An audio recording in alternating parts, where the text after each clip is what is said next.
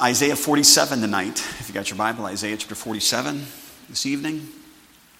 Isaiah chapter 47. Church family, different type of message tonight. I want to talk to you on the subject of end time thinking. And I want to, looking at Isaiah chapter 47, it really gives us a picture of what people in the end times are going to think. And you'll see it spelled out in the scripture. I think sometimes you see everything before I get a chance to read it, because the scriptures are pretty clear. But I want to look at this chapter, and the parallel tonight is Babylon, and I think you'll understand that there was an Old Testament Babylon and there's a New Testament Babylon. Old Testament Babylon, if I was to ask you who the king was, you would say Nebuchadnezzar. And then if I was to ask you who the New Testament Babylon king is going to be, you would say Antichrist.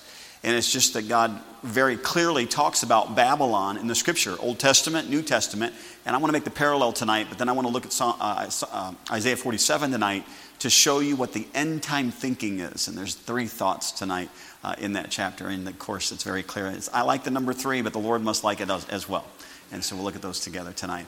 Would you pray with me? Father in heaven, thank you again for letting us be together. Would you again please use your word in our hearts and minds? And Lord, I don't know, but I don't think it's an informational message.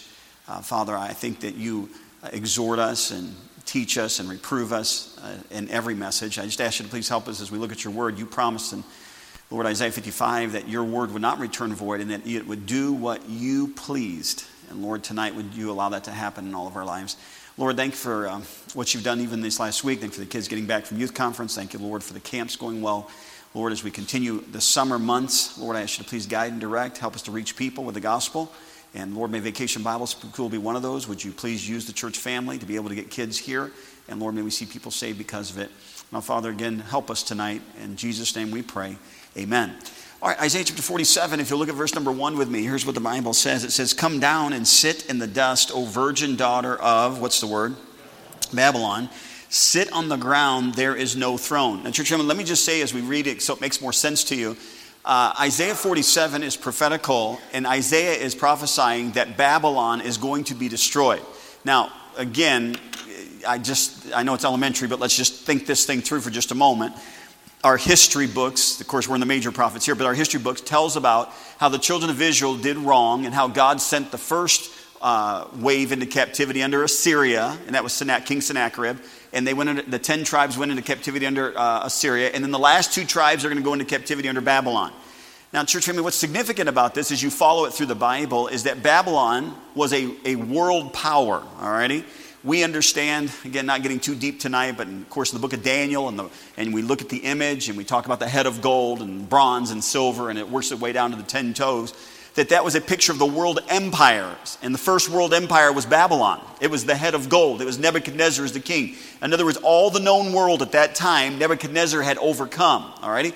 And so that's the, if I can say, the nation that the children of Judah or Israel, they went into captivity under Babylon. All right, so now Isaiah is about to say, "Hey, Babylon, it's your turn to be in captivity." That's what God's about to do and teach here. Now let's pick it up in verse number 1 again, and look at the captivity that's going to happen to Babylon. "Come down and sit in the dust, O virgin daughter of Babylon. Sit on the ground. There is no throne. O daughter of the Chaldeans, for thou shalt no more be called tender and delicate." Now again, it's referring to her as a woman, but she was a nation among the other nations that was high above everybody else. Verse number 2, "Take the millstones and grind meal." That's what slaves did. "Take the millstone and grind meal. Uncover thy locks, make bare the leg, uncover the thigh, pass over the rivers." You're going to be taken into captivity. You're going to lose your clothing. They're going to treat you like a slave. Now, church family, I just want to mention it. Our definition of what nakedness comes from these verses as well. That's not the interpretation, but is definitely information in the sense that God says, look at verse number 3, "Thy nakedness shall be uncovered." What does the previous verse say? "Make bare the leg, uncover the thigh." The reason Christians don't uncover the loin or the thigh is because God calls it nakedness, all right? Again, just thought I'd point that out, and I know you were interested. All right, verse number 3. "Thy nakedness shall be uncovered." Again, talking about captivity. "Yea, thy shame shall be seen. I will take vengeance," God speaking here, "and I will not meet thee as a man." That's because he's not meeting him as a man because he's God, all right? So God's going to punish Babylon. Verse number 4, "As for our Redeemer, the Lord of hosts is his name, the Holy One of Israel, Sit thou silent and get thee into darkness, O daughter of the Chaldeans, for thou shalt no more be called the lady of kingdoms. That's what Babylon was called. She's the lady of kingdoms. She's the one that stands out above the rest. Look at verse number 6. I was wroth with my people. God said, I was wroth with my people, the Jews. I have polluted mine inheritance and given them into thine hand. Whose hand? Babylon's hand. Thou didst show them no mercy. Upon the ancient hast thou very heavily laid thy yoke. And thou saidest, I shall be a lady, Babylon speaking again, and thou saidest, I shall be a lady forever. In other words, I will be in charge, I'll be in control. He says all the blessings that Babylon had received as a servant of God, even though they were lost, God, they thought that was going to be forever. But look what it says, so that thou didst not lay these things to thy heart, neither didst thou remember the latter end of it. Therefore, hear now this, thou that art given to pleasure, that dwellest carelessly, that sayest in thine heart, I am, and that none else beside me. I shall not sit as a widow. This is what Babylon said. I shall not sit as a widow, neither shall I know the loss of children. But these two things shall come to thee, to Babylon. These two things shall come to thee in a moment, in one day. The loss of children and widowhood, they shall come upon thee in their perfection, for the multitude of thy sorceries and for the great abundance of thine enchantments. For thou hast trusted in thy wickedness, thou hast said, none seeth me. Thy wisdom and thy knowledge, it hath perverted thee. And thou hast said in thine heart, I am, and none else beside me. Therefore, verse 11, shall evil come upon thee, thou shalt not know from whence it riseth, and mischief shall fall upon thee, thou shalt not be able to put it off. And desolation shall come upon thee suddenly, which thou shalt not know. All right, now, church, again, follow me a little bit, and then we'll look at these three things. But here's what I want you to think about. This Old Testament Babylon that had taken over Judah and all the other nations and taken them captivity, God says, I'm going to punish you and I'm going to judge you like you treated others. I'm going to treat you the same. All right, now, I want you to notice God's judgment. I want you to flip over to Jeremiah chapter, I think it's 51. Let me make sure here. Grab your Bible and flip over to Jeremiah 51. All right. Here is the judgment that happened upon Babylon. Jeremiah chapter 51. I'm going to just pinpoint just a few verses again without reading this whole chapter. The whole chapter is about the judgment of Babylon. Jeremiah 51, look at verse number 11. Make bright the arrows, gather the shields. The Lord hath raised up the spirit of the kings of the Medes, that's the Medes and Persians, for his, God's device, is against Babylon to destroy it, because it is the vengeance of the Lord, the vengeance of his temple. Look at verse 24. Again, not reading the whole chapter. Verse 24, God says this by Jeremiah, and I will render unto Babylon and to all the inhabitants of Chaldea all their evil that they have done in Zion in your sight, saith the Lord. Verse number 25, behold, I am against thee, O destroying mountain being Babylon, saith the Lord, which destroyest all the earth, and I will stretch out mine hand upon thee. Verse 26, and they shall not take of thee a stone for a corner, nor a stone for a foundation, but thou shalt be desolate. How long? Forever, saith the Lord. Verse 28, prepare against her the nations with the kings of the Medes, the captains thereof, and all the rulers thereof, and all the land of his dominion. And the land shall tremble in sorrow, for every purpose of the Lord shall be performed against Babylon, to make the land of Babylon a desolation without an inhabitant. Verse 49. I'll just read one more verse out of this chapter. And as Babylon hath caused the slain of Israel to fall, so at Babylon shall fall the slain of all the earth. All right, now, just let me understand that Babylon is a picture, in the Old Testament, is a picture of the New Testament Babylon. All right? Just remember, if you read the book of Revelation at all, you understand Revelation 17 and 18. Revelation 17, religious Babylon. Remember reading about that? Remember Revelation chapter 18, political Babylon. Some people call it commercial Babylon. And what is Babylon? It's a world power. How many remember when Hussein thought he was going to take over the world? All right? All right? The kids in here don't remember that time. But Hussein had Saddam Hussein had the third largest nation in the largest army. The third largest army in the world he had when he started his attack. And he learned real quick the United States, that didn't mean anything to us. And of course, through air power, that got taken care of. But, you know, Babylon is in Iraq where Saddam Hussein was. And I don't know if he thought he was the next leader or next world power, but many people, theologians, thought that possibly Babylon in Iraq would be a literal Babylon. I don't know that that's teaching that, because I think Revelation 17 and 18 is referring to a world power called Babylon, the same picture of the Old Testament Babylon. All right? Now, I'm not trying to get deep with you this evening, but I want you to see this thought is that Babylon of the Old Testament was coming to the end of their time. Just I mean, they were the head of gold. They took over all the nations. But their mentality toward the end of when God says, okay, I've had enough of you, and God destroys Babylon, is the same mentality that's going to take place in the last days when we get to this time when there'll be a new Babylon, a new world power, an antichrist that is going to call for a one world religion, a one world economy, a one world government, and try to bring all of this together. And there's a mentality that goes with that. And I think it's very parallel. I want you to notice something, Revelation 18. Let's look at the New Testament Babylon. Revelation 18. Got your Bible? Head that direction, last book of the Bible. Revelation 18. Again, this is talking about political Babylon or commercial Babylon. Look at verse number 1 with me. Revelation 18, verse number 1. And after these things, I saw another angel come down from heaven, and having great power, and the earth was lightened with his glory. And he cried mightily with a strong voice, saying, Babylon the great is fallen, is become the habitation of devils, and the hold of every foul spirit, and the cage of every unclean and hateful bird. In other words, demonic. Verse 3, for all nations have drunk of the wine of the wrath of her fornication. Well, how is all nations drunk of the wine of the wrath of her fornication? Is because Babylon is a world power at this time during the tribulation period. He goes on to say, and the kings of the earth have committed fornication with her, and the merchants of the earth are waxed rich through the abundance of her delicacies. And I heard another voice from heaven saying, come out of her, my people. Those are the tribulation saints, the people who get saved during the tribulation period, that ye be not partakers of her sins, and that ye receive not of her plagues. For her sins have reached unto heaven, and God hath remembered her iniquities.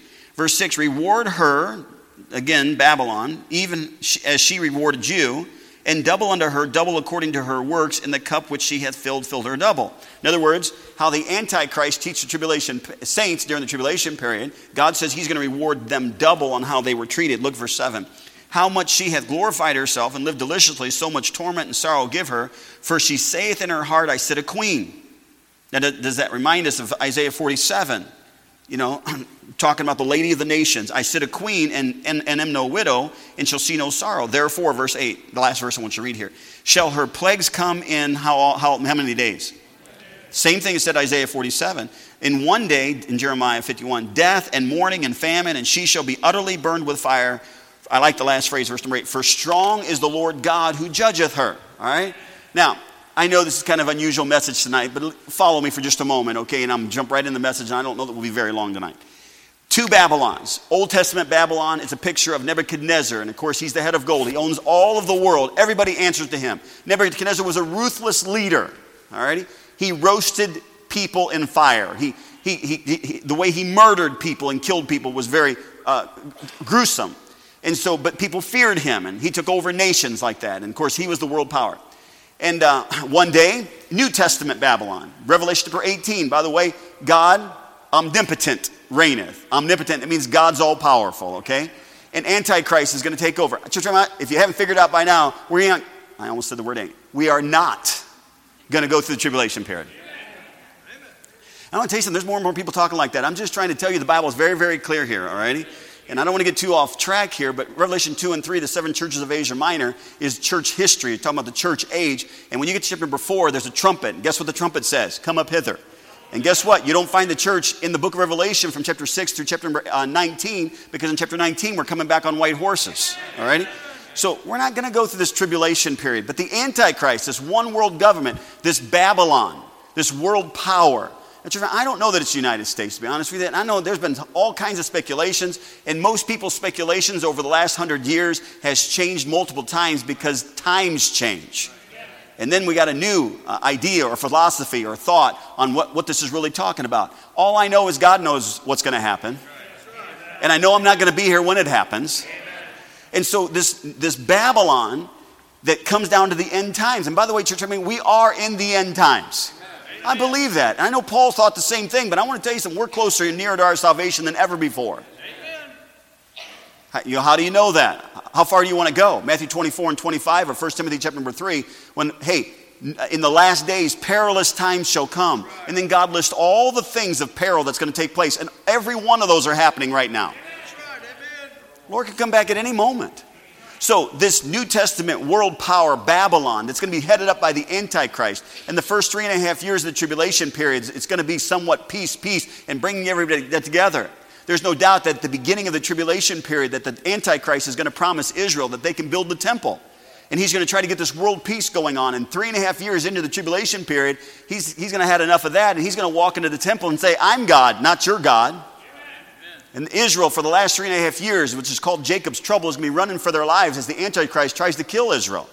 I like reading the book of Revelation because, the Antichrist is going to take an army and go against Israel. And the Bible, I think the indication is that when the army goes against Israel, the Bible says that it's as a flood. And the Bible says that that the earth opens up and swallows the flood. That flood is the nations that's going to go against Israel by the command of the Antichrist. Can you imagine going against Israel and all of a sudden the ground just opens up? Now, all I'm trying to get you to think about tonight is that end time thinking. That's where we're at today. And I don't think it should be the kind of thinking that a Christian thinks, but it's the kind of thinking that the world thinks, and if we're not careful, Christians take on that same kind of thinking.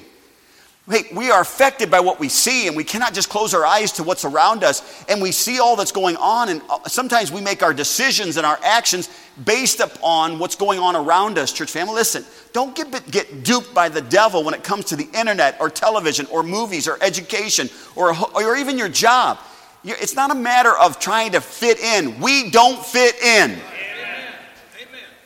The song couldn't have said it any better. This world is not my home. I'm just a passing through. The Bible says that in this body we groan because this is not home for us. Now, tonight I want you to go back to Isaiah 47. Here's the message tonight, all right? Thank you for letting me lay the groundwork on that. Isaiah chapter 47. So what was the final thinking of Babylon in the Old Testament that is also the final thinking of Babylon New Testament? What kind of mentality permeates our world today that shows us that we're at the end of life or the end time before the rapture of the church takes place? Isaiah chapter 47, you already saw all three. You probably put numbers next to them. But would you go back in your Bible, verse number 7 and 8. Verse 7 says this, Now saidest, talking about Babylon being the one speaking, I shall be a lady forever. In other words, I'm not going to lose what I've got. I'm going to continue to be in control. So that thou didst not lay these things to thy heart, neither didst thou remember the latter end of it. Verse number 8, all three are in verse number 8. Therefore, hear now this, thou that art given to pleasures, that dwellest carelessly, that sayest in thine heart, I am, and none else beside me. Church, I want you to look at those three thoughts. The word that kind of signifies what the three are. But I want you to notice these three thoughts of Babylon before God said, I've had enough with you. Now, I'm going to step to this side as being Old Testament, that side being New Testament. But when Babylon, King Nebuchadnezzar, and he did all what he did, and he was the one that was in control. And we read the book of Daniel and the stories of Daniel and how Babylon was such a strong power. They had a mentality that they couldn't fall and that it would always stay that way. And God tells it through Isaiah the prophet, listen, Babylon, it's not going to stay this way. You're not the lady of the nations. I'm in control, and you're going to go down. And then he mentions in verse number 8 this mentality that they had. First one, given to pleasure. They were given to pleasure. And church, we understand that pleasure is not always bad unless it's a sinful pleasure. All right, you with me so far? Do you understand that? Read the book of Ecclesiastes. Aren't you glad that God has given a gift to us, and that's the reward of our labor? In other words, there's things that God allows us to enjoy in the world that we live. All righty? There are things that are not wrong for us, but church family, when you are given to pleasure, in other words, that's what you live for. I can't wait till my next vacation time. I can't wait till the next time I can get off to just to go. Church family, there's nothing wrong with vacation. There's nothing wrong. But church family, we as Christians, we're in a fight. God's very clear about this. He says, endure hardness as a good. That doesn't sound like pleasure to me. You remember what Moses said in Hebrews chapter 11, verse number 25? He said, choosing rather to suffer affliction with the people of God than to enjoy the pleasures of sin for a season. I think that Babylon's pleasure was not the pleasure of let's take a family vacation. I think that the idea that God's speaking about here, that Babylon, that the closer they were getting to the end, that God was going to take them down and God was going to rule over mankind and stop letting Nebuchadnezzar as his servant rule. It was this idea of, hey, listen, we've conquered everything. Let's go have fun. As a Christian, we must be careful that we do not take on the world's mentality of this idea of pleasure. all right? Hey, we flipped to several passages tonight, and you're doing very well. I want you to flip to one other one with me. Turn over to 2 Timothy. 2 Timothy. I made reference to this, but I want you to see a couple verses here. 2 Timothy chapter 3.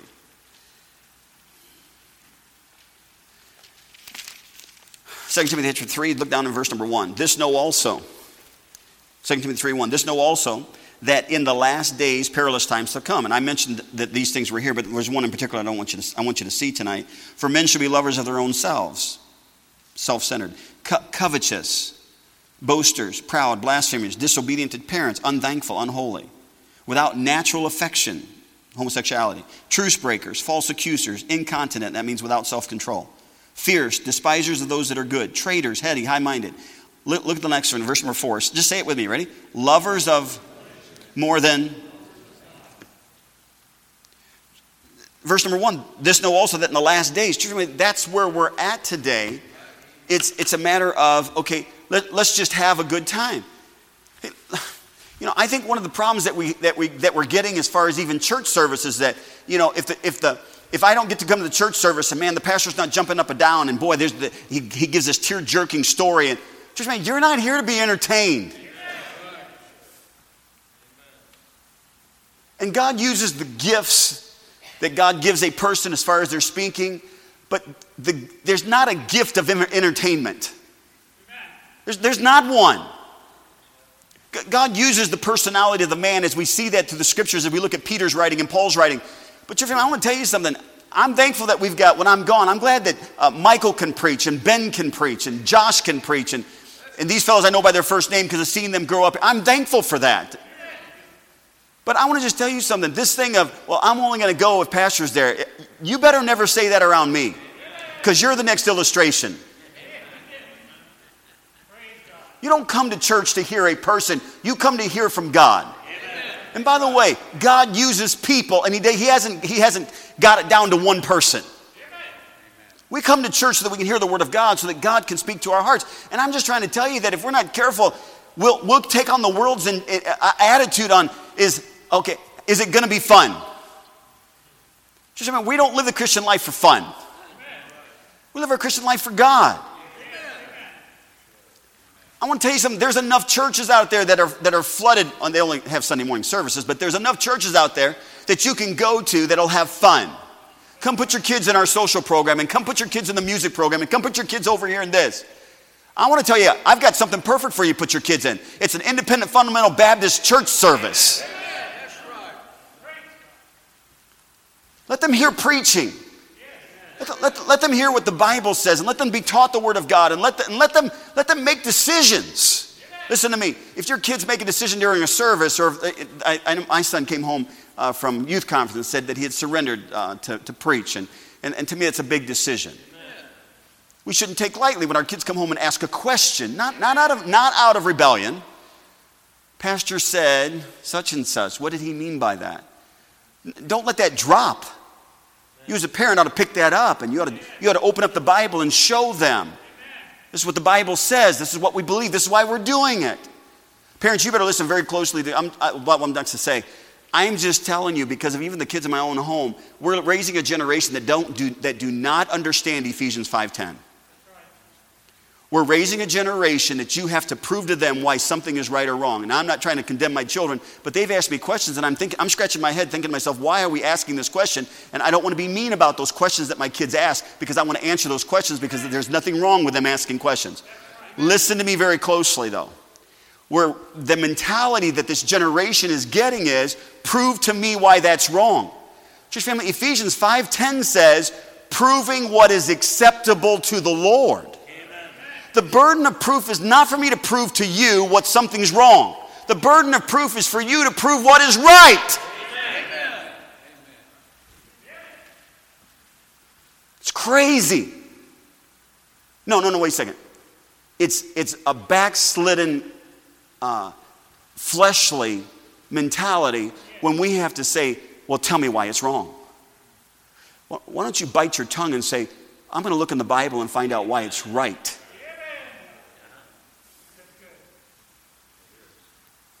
I want to tell you something. I'm not too bright. And you can say amen, because I'm not. I'm very elementary. All the messages are elementary. If you don't get anything from here, then you and I about the same page, not very bright. All the messages are elementary. But I want to tell you something. When I came to a point in my life as a teenager that I wondered if what I said was true, I was smart enough to sit down with a Bible. Back then you didn't have computers. You had a Strong's Concordance to find out, is this right or wrong? Yes, amen. Young people, listen to me tonight.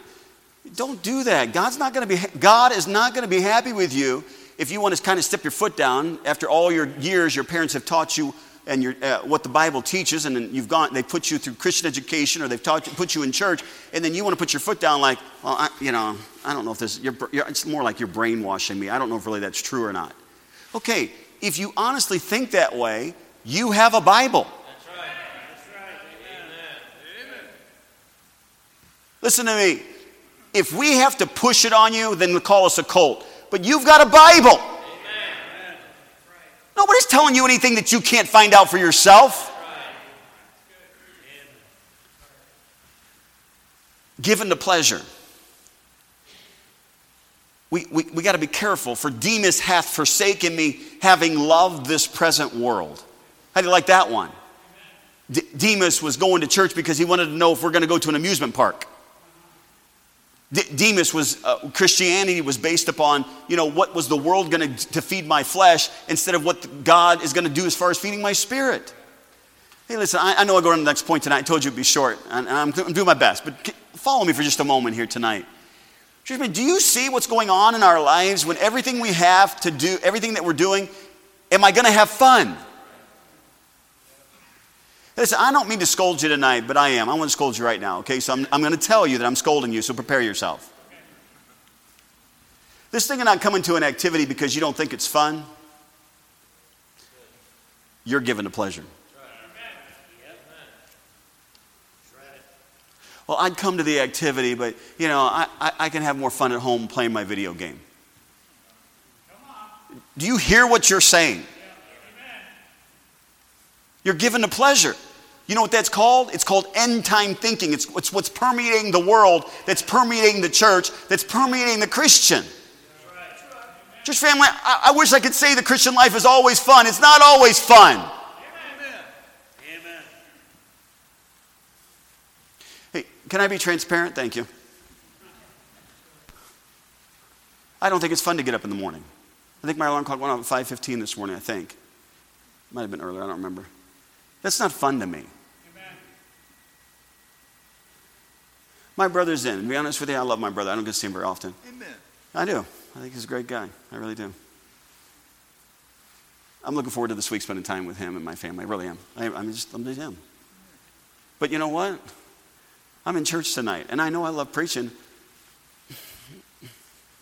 Come on. I can find other things to do fun. Now, I know I wouldn't, and you know I wouldn't, but I can stay home. Yeah. I can't really, but I could. Be kind of weird. Where's your pastor tonight? He went out with his brother.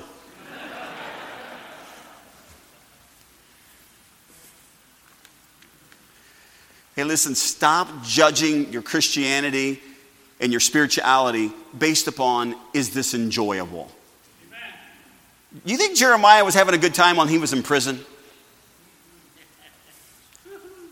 Just follow the New Testament and follow Peter and all these fellows that God used, and some of them were arrested, and some of them were beaten, and some of them were killed. Think they were having a great time? Sometimes it's not a matter of fun. Listen, I am so thankful. The joy of the Lord is my strength. I am so thankful. The fruit of the Spirit is love and joy. I'm so thankful for rejoice in the Lord always, and again I say rejoice. I enjoy life, and I enjoy what God's given us. But my life is not based upon fun. That's the mentality of today. Well, how much fun is this going to be? What kind of pleasure do I get out? Look at the second thing quickly. I told you I'd hurry. I will now. Verse number 8. Therefore, hear now this, verse number 8, Isaiah 47.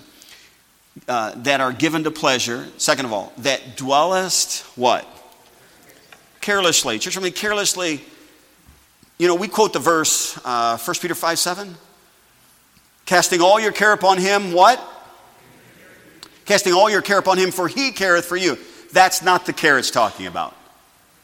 This care that it's talking about is not burdens that we bear. It's talking about being careless, being negligent, unthinking, inattentive, unmindful, or if I can say it, unconcerned.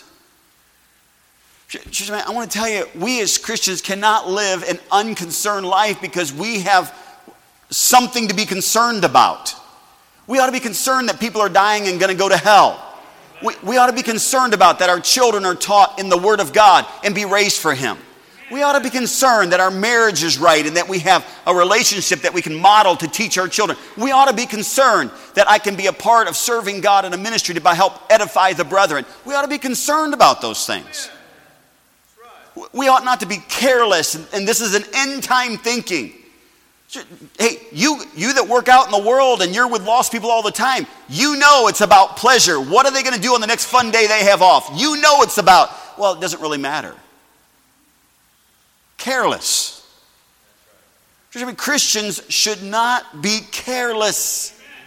Apostle Paul said in 1 Timothy 4:16, take heed unto thyself and unto the doctrine continue in them. For in doing this thou shalt both save thyself and them that hear thee. How are you going to save yourself and those that hear you? By taking heed, by paying attention, by not just being lackadaisical about your Christian life.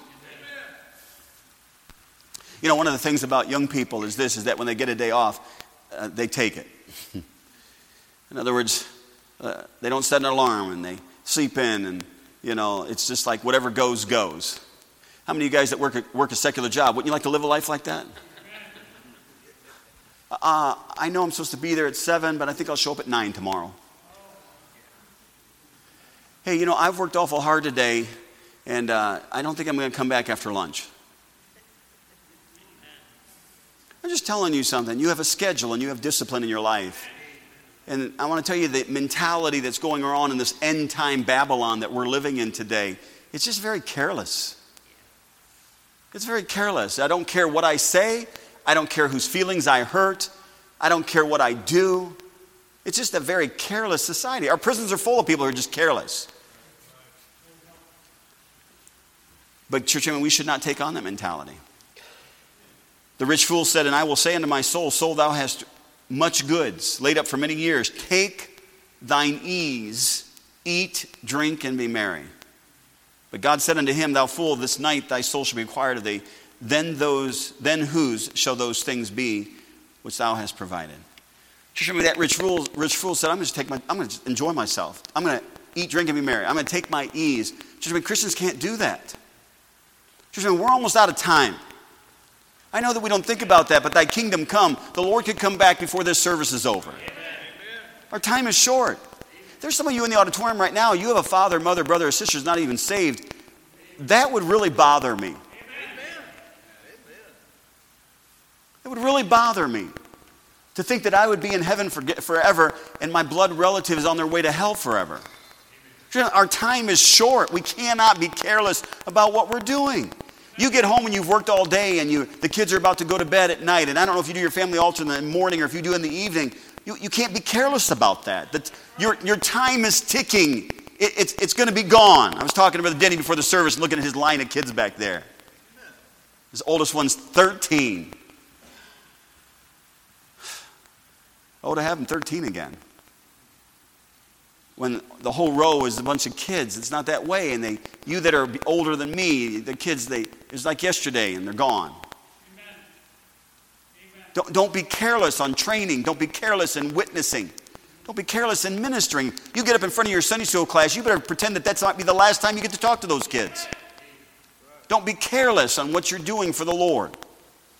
Last of all, and I'm done. Look at the next thing in verse number 8. Here's what he says.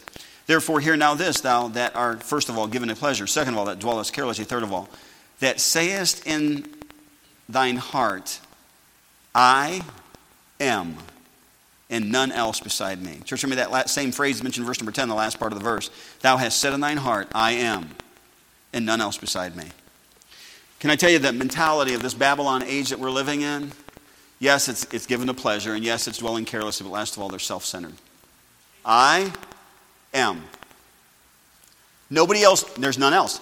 Nobody else matters. The only one that matters is me. Now, church, I want to tell you something. The only one that matters is God. We should not be self-centered. Hey, have you ever noticed that when you look at maps of the United States of America, that America's always in the middle and all the other countries are around it? If you've ever gone to a foreign country and you look at their maps, guess what? Their country's in the middle. And everything else is around it. You know, if we're not careful, we're like a map. We think we're the one in dead center and everything revolves around us. It doesn't revolve around us. It revolves around Him. That is a self-centered attitude. That is a worldly, Babylonish, end-time thinking. That it's all about me. It's not about me. Philippians 2:3, let nothing be done through strife or vainglory, but in lowliness of mind, let each esteem other better than themselves. That's what we're supposed to do.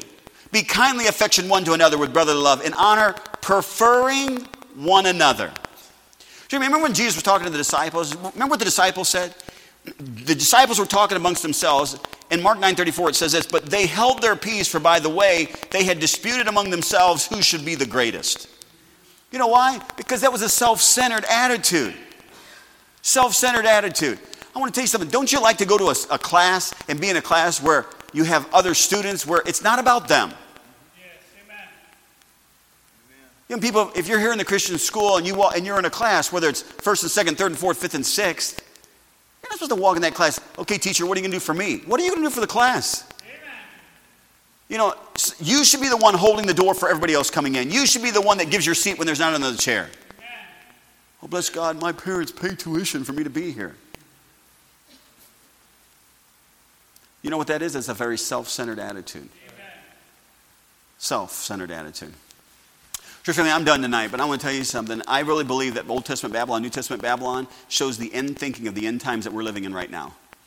And the world, Christians are not supposed to have this. The world has this attitude of, you know, what's going to be fun for me? They're looking for pleasure, all righty? They're given to pleasure.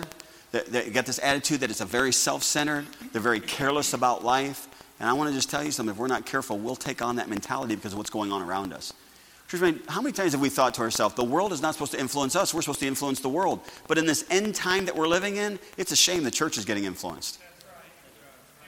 The church is getting influenced.